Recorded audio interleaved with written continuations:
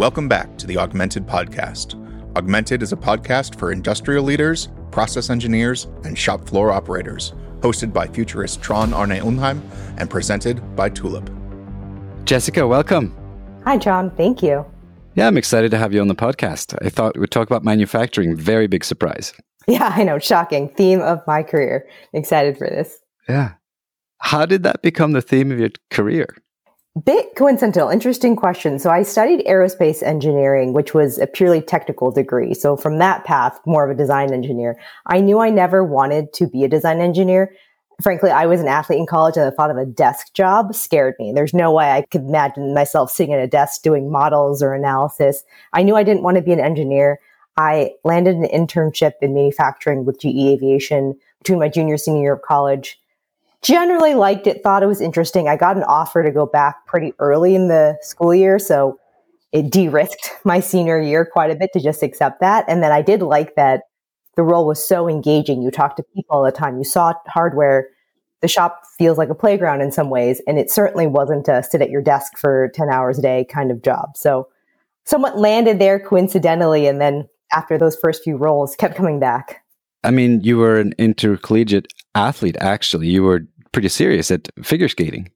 Yeah, if you're in the figure skating world, collegiate figure skating, it's the opposite direction of collegiate football, if you will, as far as seriousness, but relative to going to college, being an athlete, having to juggle schedules and all of that was there, getting injured and needing to go to practice. So all of that was certainly there from being an athlete and managing that. But you were never in doubt as to whether you were going into sports professionally. Correct. That was not a route that I was going to go down. Got it. Well, you did go down a few other routes, actually. So, like you said, the undergrad aerospace from BU and then MBA from Wharton. So you were into business quite early as well. How did that whole journey happen?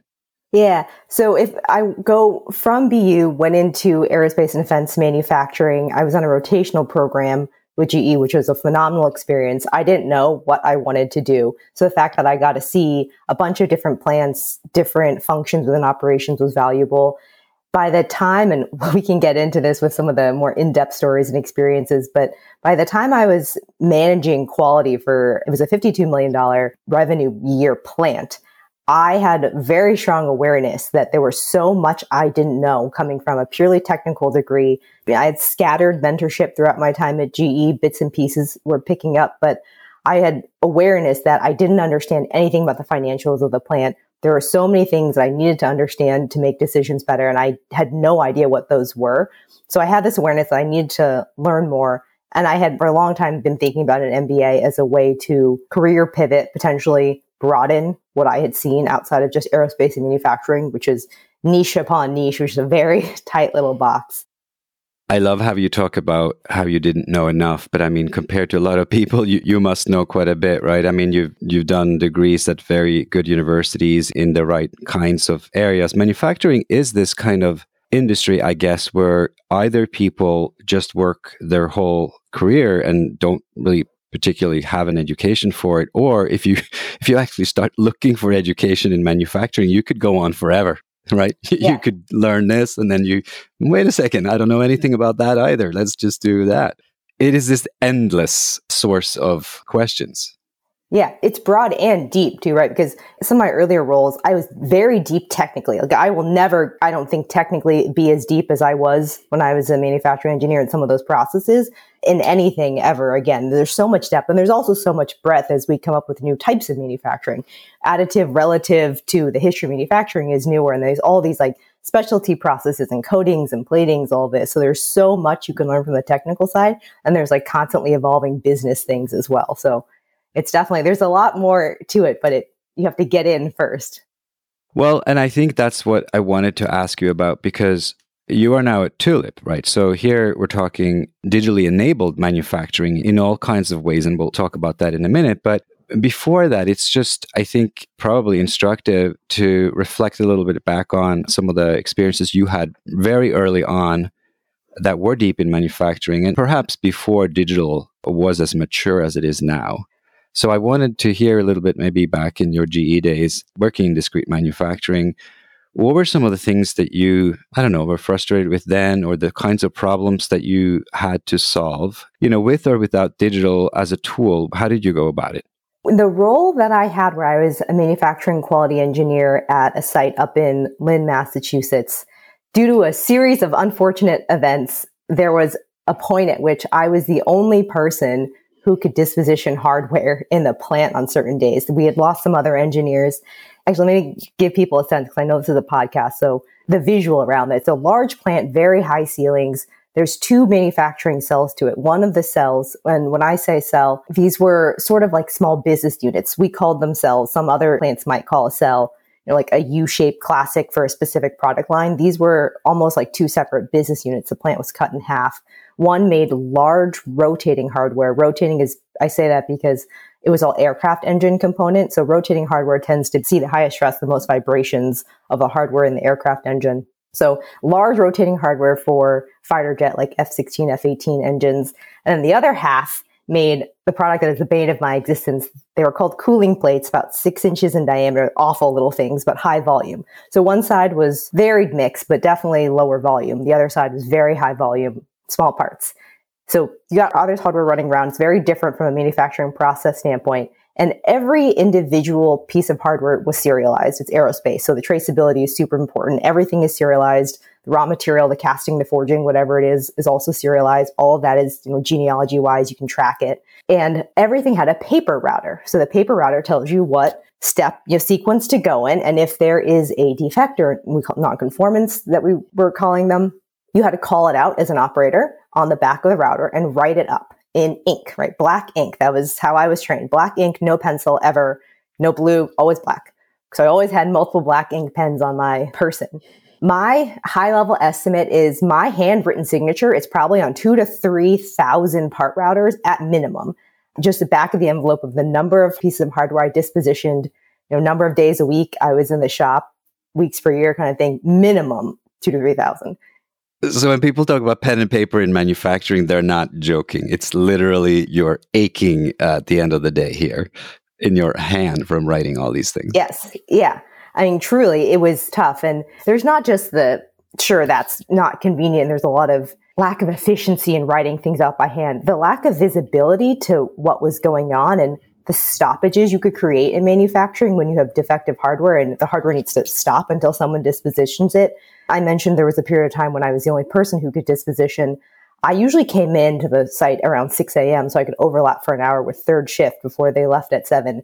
And there were days when coming in from the parking lot, operators would be stopping me, trying to bring me their hardware, tell me, trying to do the right thing. Like, hey, I called something out. Let me stop the part, get someone to look at it.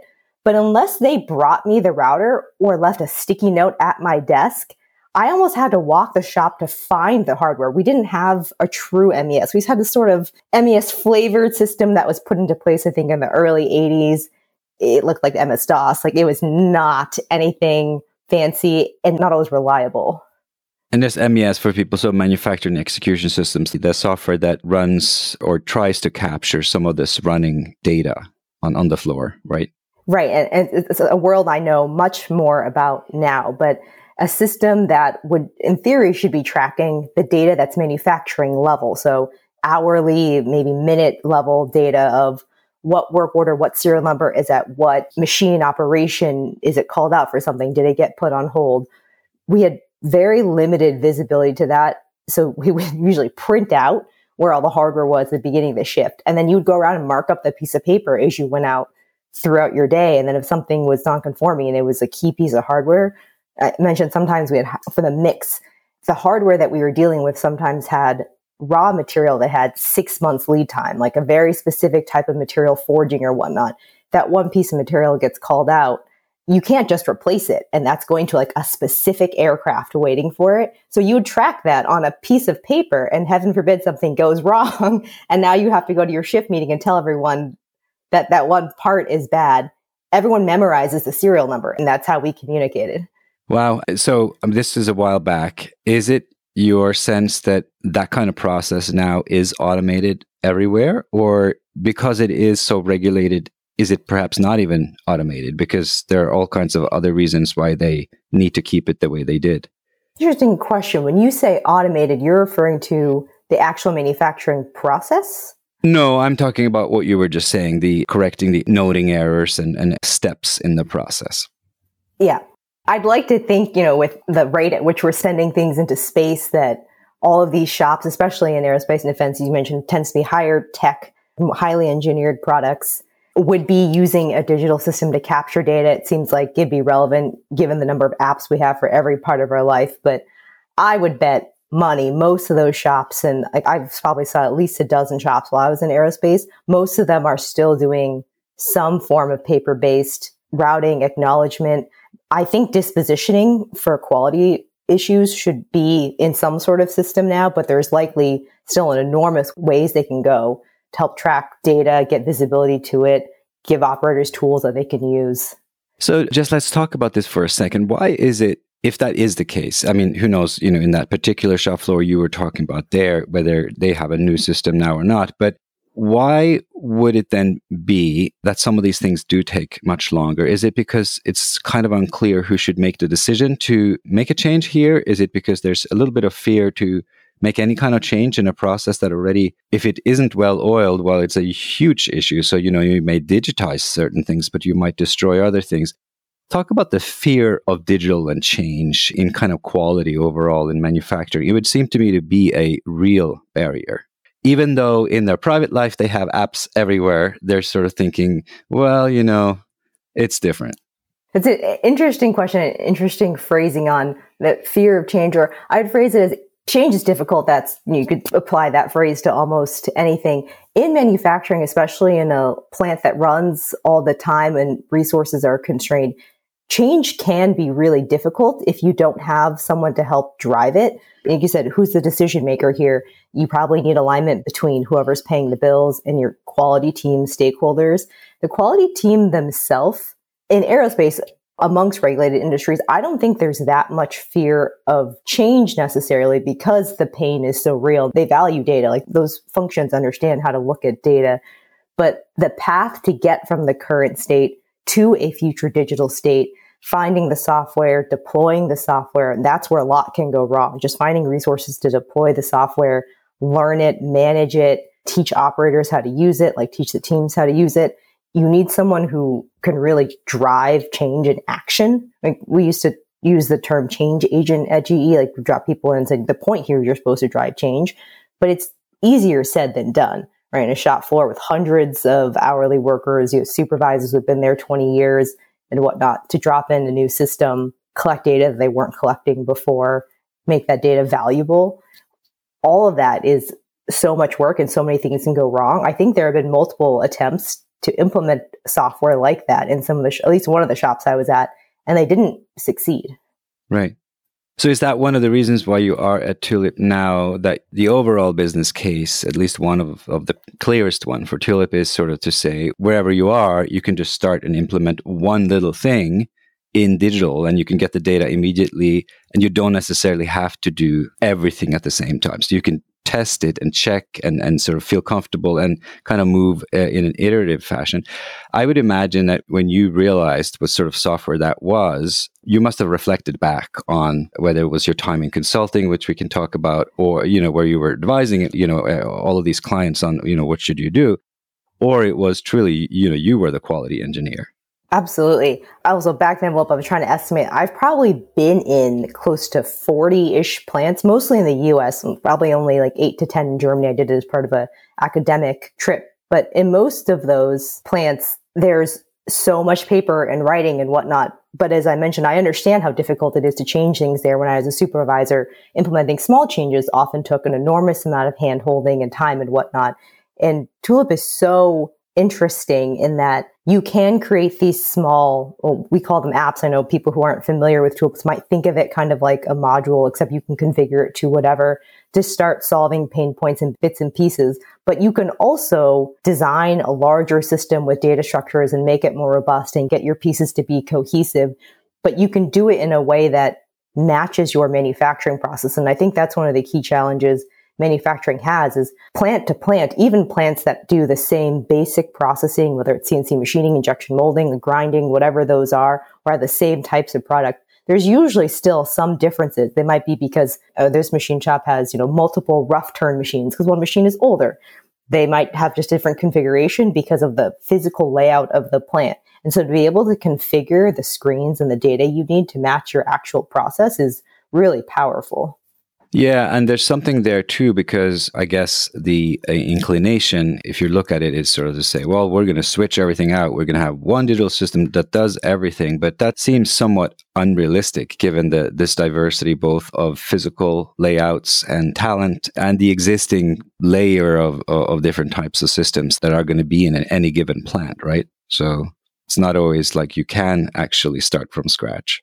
When you say start from scratch, you mean start from having no digital system in place? Right. So it's not like digital is this thing, but that shows up once, and then you can tweak everything into this new thing. It seems to me that you're constantly interacting with other systems, adjacent systems, things that, systems that do different things. Yeah, definitely. And that will be true in the sense of people who are more familiar with the system world. Like you have your ERP level system and you have warehouse management systems and all that, maintenance specific systems. Like not all of those are getting replaced tomorrow by one thing. But Tulip is so interesting in that because you can start small and start filling in gaps, you can start replacing systems and maybe end up where you have a more cohesive base, but you can also create a longer term strategy for what systems you need in your shop, what system is going to control what data and how they're going to work together.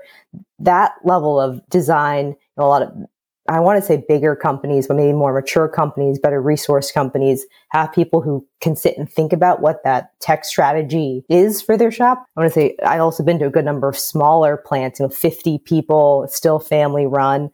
They're not going to think of systems that way. And so something like Tulip can come in and help them with very basic data structures very quickly without needing necessarily an IT degree to go think about how we're going to architect the whole suite of systems across something. I don't know if it's a good thing to make you, sort of compare the two situations, but you've been in kind of a GE, so real manufacturing situation, and then you've been consulting for McKinsey and been in many, many different factories, like you said, and different clients and different situations. Which one would you say today, looking back, taught you more about what you're now working on, which is, I guess, implementing and helping new Tulip clients and succeed with their digital transformations? Is the consulting viewpoint for you still sort of fundamentally the way you approach things, or do you approach it much more like an engineer, or is it a hybrid of both, or are you actually doing it very differently from either of those two experiences? From what is the most helpful to what I do at Tulip, consulting is definitely that experience lent a lot. I mean, it's consulting, so it's client facing, and I've been customer facing the entire time I've been at Tulip. It teaches you how to estimate value, which is something we talk about a lot with our customers and try to help them get to a way of measuring, right? Like if you improve your productivity, your cycle time, your scrap rate, whatever it is, we should be able to measure that. There should be a metric somewhere. And what is that? And that way of thinking came more out of consulting. And that goes back to my comment earlier on.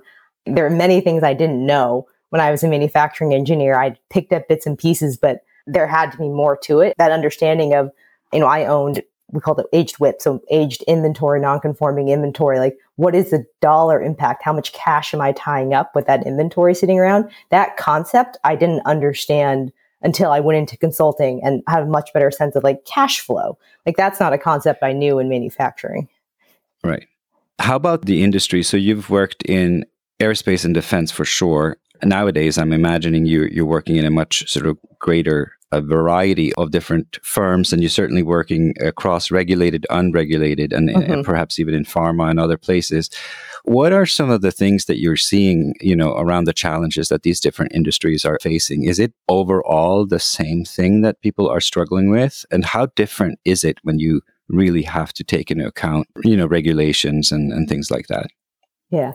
I'm laughing a bit to myself because we had a saying in consulting that every client is a snowflake, but they're also all the same. Because once you start going in and we call it diagnostic, looking for opportunity, how much productivity can you improve and whatnot, all the machine shops start looking the same. Or like even you said different types of manufacturers, you go to other sorts, you start seeing a lot of similar patterns, similar behaviors and whatnot. So there's a lot of similarity. I will say there are pretty clear differences between environments, pharmaceuticals specifically, that does batch manufacturing in that regulated way, that environment does look and feel different than any sort of discrete. Most of my experience has been in discrete manufacturing across, obviously, aerospace and defense, more regulated, very unregulated, like kitchen equipment, just random industrial plastics. I've seen shops like that, far less regulated, but a lot of the basic concepts are the same. Like, actually, one interesting example I was thinking of when I was reflecting on my experience for this conversation was when I was in consulting, I worked with an injection molding manufacturer. And one of the biggest issues that they had, that I was personally as an associate at the time working on, was changeovers. And so we were applying SMED principles, a single minute exchange of die principles, to try to reduce the time of the changeover, because they were these large, like, multi-million dollar pieces of tooling. It could take 6-8 hours to go from last good part to first good part of the next run. And I was like, oh, had I understood these principles back when I was in a machine shop doing landing gear manufacturing, changeovers were also my biggest source of downtime. But when I was there alone trying to figure stuff out, I didn't have this understanding of how I could apply improvements. So there's definitely a lot between the industries. And to your question on what I've seen, a bunch of stuff, a lot more medical devices and pharmaceuticals at Tulip than I ever had previously. And there's definitely common sharings and learnings between the industries for how to manage data, look at metrics, digitize, all those things. If you were to kind of think of more generic advice then for somebody who perhaps either is running a shop floor or has at least some sort of idea that they could perhaps themselves suggest a digital path or put in a request for something, or maybe they even have the budget and could just say, I want to, do a test of this concept here. Pain points is something everybody experiences, right? Because it's a manufacturing environment. Nothing is optimal. But as you're thinking about how to prioritize and how to, what should I attack first and things, what are some of the things that you now have learned that is the best way to start with a digital changeover or a digital change process? I'm going to say it depends, which is a very consulting answer, but it depends who I would be speaking to, in the sense of, if you are someone who would say, let's stick with, smaller, not Fortune 100 level companies, because those companies, a very different conversation, a lot of strategy and, high level vision there, but smaller-ish, maybe 1 to 5, 10 sites. If you're someone in a position of leadership and decision-making and power with budgets and whatnot, to think about how might I invest in a tool, I think a major thing there is for them is to understand, what are you trying to accomplish? Because I say this to our customers sometimes, we're not digitizing for fun. Right? This is not for kicks. We are doing this because we want to see improvement. We want to make people's lives better. We want to give our engineers better data, our managers better information. So you should have, or to be able to develop, a higher level vision for what you're trying to accomplish by implementing some new digital tool. It doesn't have to be a full-blown 5-year roadmap, but at least have some idea of, here are the metrics we want to measure, here's what we want to improve. And that can help get people on the right path, orient them. If you're someone who's more shop floor level, maybe a cell leader, business unit manager, manufacturing engineer, engineering manager, your world is probably a little more focused on specific metrics. And so if you can identify, I've got a metric or a pain that can improve by X amount, it would free up people's time. Understanding, we talked about pain points, what those are, and being able to list them out and what the impact would be is hugely beneficial. Just taking that first step to, what do I actually need? What do I want to digitize? Where do I start? What about on the negative side? Because, in our pre-conversation, we talked a little bit about sort of this idea of scope and kind of accountability in manufacturing. And sometimes that's not the strong point of someone who is very operational. So, it's not to paint this picture, but, if your job is to make things moving and make sure that things are moving, which really is fundamentally important in manufacturing, scope and sort of like, who's going to do all this and how much should we really invest in this before we start seeing results? That's maybe a different mindset, perhaps. Tell me more about that. Yes, it's an interesting comment in that, to understand perspective-wise, today I come from a very strong project management perspective in that I've been doing that. I did it for a while in consulting. I did it for a while at Tulip. But prior to business school, I was in operations, right? I was a manufacturing engineer. I was a supervisor. And it's a pretty significant perspective shift.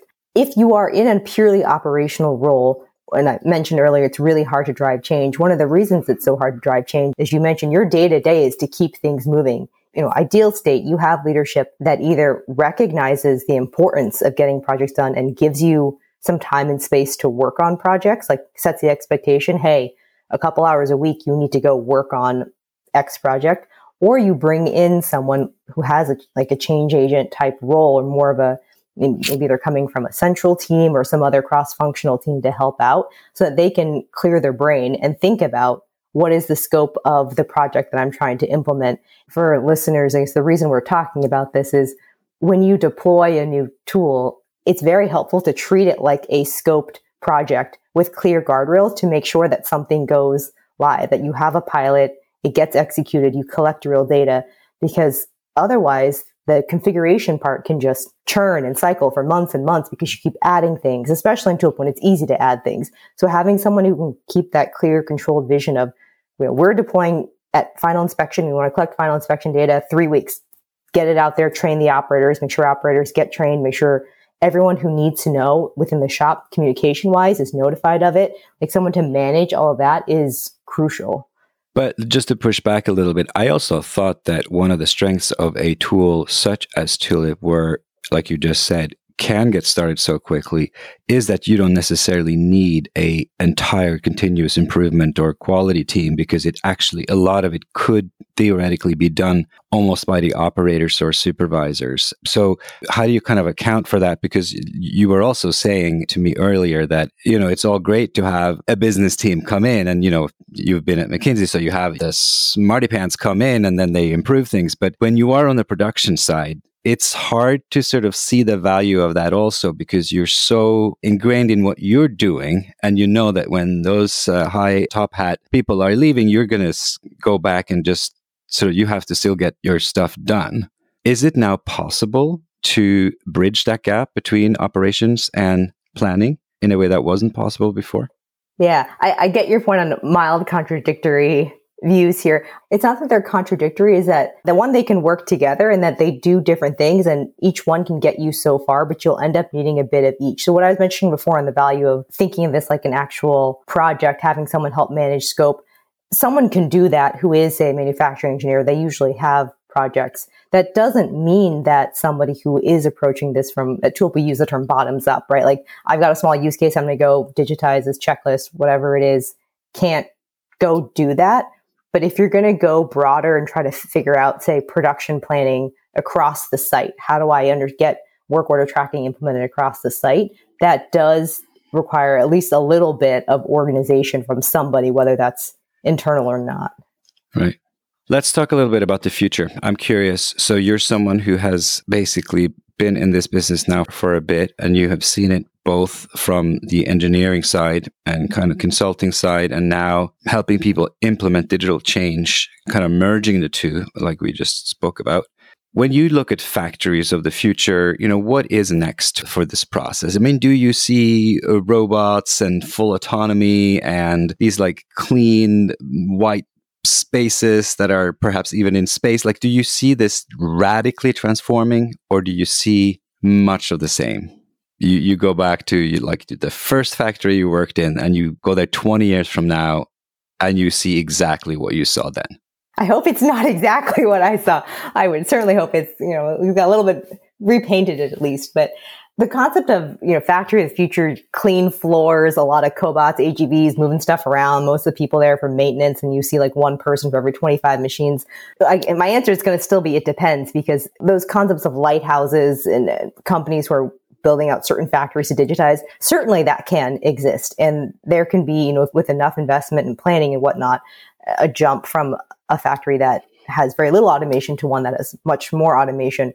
But if you look at the rate of change of manufacturing, I was mentioning the site I was in had the equivalent of an MES, whatever their MES was, that was installed 30 years ago or whatever it was. Even if that rate of change accelerates, we're nowhere close to these lights out factories for the average. And that's completely fine. There's so much space and opportunity to still improve, still provide really interesting jobs, have skilled workers, like be able to upskill them in these factories, get rid of some of the paper so that you're not wasting people's time and ink and potentially risking loss of data. but not have to be at a state where you're at a lights out factory with robots doing everything, right? So there's many steps in between there. And I think the average manufacturer, again, maybe exclusive of some of the top 100 factories in the world or whatnot, are going to go on that journey. And it's going to take a couple steps before they're even considering more automation. I guess that's one of the reasons we have this podcast, right? This discrepancy between these very abstract ideas of kind of automation as a all-in hairy kind of goal, we're going to all automate, versus this idea of augmentation where you kind of are adding capability that may not even be that expensive to do, where it makes sense and where it amplifies some role that either was weak or expensive, obviously, or where a added automation or tracking will add to the result. Why is it that we still have this idea of these robots, or a lot of us, when we think of the future, it is this vision that somehow the robots is the ultimate kind of goal here? Is it even the ultimate goal? Is that really what we should be aiming for, full automation? So it's just a cost question? Or would you say that there can be happy, thriving factories with much less, like robotic automation, but it can be still very, very efficient or doing things at a very high level of quality still with humans? Mm-hmm. To your question on why do we think I'm like, robots are cool. I don't think most people are going to agree on that. There's a lot of cool robots out there, but I definitely think that doesn't have to be the only end state. There are some factories, I mean, Otto has been in this train for a long time, right? It's a lot of robotics, automation, whatnot, but their product lends itself to that. It's high volume and they can standardize a lot. The standard advocation for some of the manual labor and keeping it manual is the flexibility you get with the labor force to move things around, because you don't have to install a conveyor belt where you really need to think about what's the layout. Sure, in the future, maybe conveyors themselves are on some sort of AGV and it's really easy to like redo your shop floor in 10 minutes to develop a new product line. But we're so far from that. There's definitely a state at which you have people, Tulip uses the term augmented worker, where humans have the data they need, the work instructions they need, the tooling that they need, and they can account for it and track for it. And they work much more efficiently. And they might have some more advanced machines. Maybe instead of humans pushing carts, there are some more AGVs, but there are certainly still people integral to the operations to be able to check things, work on the products. I wanted to ask you about this, so the opposite scenario. What about factories that supposedly are enormously advanced because they have invested tremendously in robots or other types of automation? What is the role of a system like Tulip or any other system that sort of tries to kind of organize and get the most out of whatever is there? I'm sort of thinking that the more you put in advanced systems, the more coordination, presumably, you actually have to also do. So maybe you can talk a little bit about how, when you've seen this work really well, presumably there are some places that you see tremendous transformation because you go from pen and paper to even just tracking 2 or 3 things, and then suddenly things really speed up. But surely in even very, very advanced factories, the kind of coordination that you actually need, the kind of tracking you need, because you have such advanced machines, it would also, I would imagine, just have an enormous demand on fairly advanced human labor to actually make it work, because otherwise the automation doesn't really do what it was supposed to do. Yeah, you're probably getting at like upskilling and reskilling what humans need in those environments versus and how they fit in with the various, because it seems to me that digital is often viewed as one thing, and in our conversation you talk about it as so many things. So it's not like digital is one thing. Oh, we're going to do a digital transformation. It's not one thing. Okay. It's a long set of different choices you're making. Yeah, I come from the implementation world at Tulip, so that's probably why in my mind, when I say digital and digital transformation employment, it's composed of so many different use cases, areas, pieces of data, bits of change that need to happen for sure. It's a lot of smaller things that come together and get you to a future state place. The question around in that more automated state, so some factories that have digitized quite a bit more and automated quite a bit more, the coordination between the systems. So there's a lot of complexity there. I'm by no means an expert at this part. There's enormous complexity in the data and the systems and then also the machinery, being able to manage all of that. But then to your point, the skill sets of humans are still needed to be able to manage some of the equipment and also to look at the data, make sense of it. Yeah, there's statistical process control and all of that, but at some point you're going to want a person to check some of those things, and there's going to be a place for highly skilled workers. And I know there's some anecdote, but there's one company I was working with, this client, I was going site to site implementing performance management, non-digital, like basics on paper, but they had some skilled avionics, and they would fly these avionics from site to site because, or mechanics, like avionic mechanics, but they had so few of them. Like that highly skilled person who didn't go to college, learned on the job, maybe went to a trade school, but came up through the industry, is being flown around the country on their private jets to go work on different manufacturing sites because their technical skill set was so high. So there's certainly still opportunity. Those are the funniest signs, by the way. I've seen that on social media nowadays, here and there. Like there could be this advanced company in some rural area, and there'll be like a billboard inadvertently that says, become an avionics engineer or some other very specialized thing, and then it might even list like earn hundreds of thousands. And it's true. It's like if you actually go there, sign up, and you're reasonably accomplished, meaning, you pass your, whatever examinations, that will happen to you. It's incredible. Yeah. You just pick your niche there and you're set. Yeah. So last question for you then, Jessica, a leapfrogging. If you are someone in this situation that is in this leadership role in a relatively small manufacturing company with perhaps, like you said, 3 to 5 sites, leapfrogging, how do you think about this? What is the process? So leapfrogging as far as going from all paper to, instead of doing little by little, making a big chunk change with digital. What is your advice? Build a strong foundation on paper. So have your processes defined. Know if your parts need to have certain standard routing. Have some idea of what data you want to capture. We had one project, I worked with a client who, industrial with discrete stuff. They didn't have standard routing for the operation, like the steps of the operation.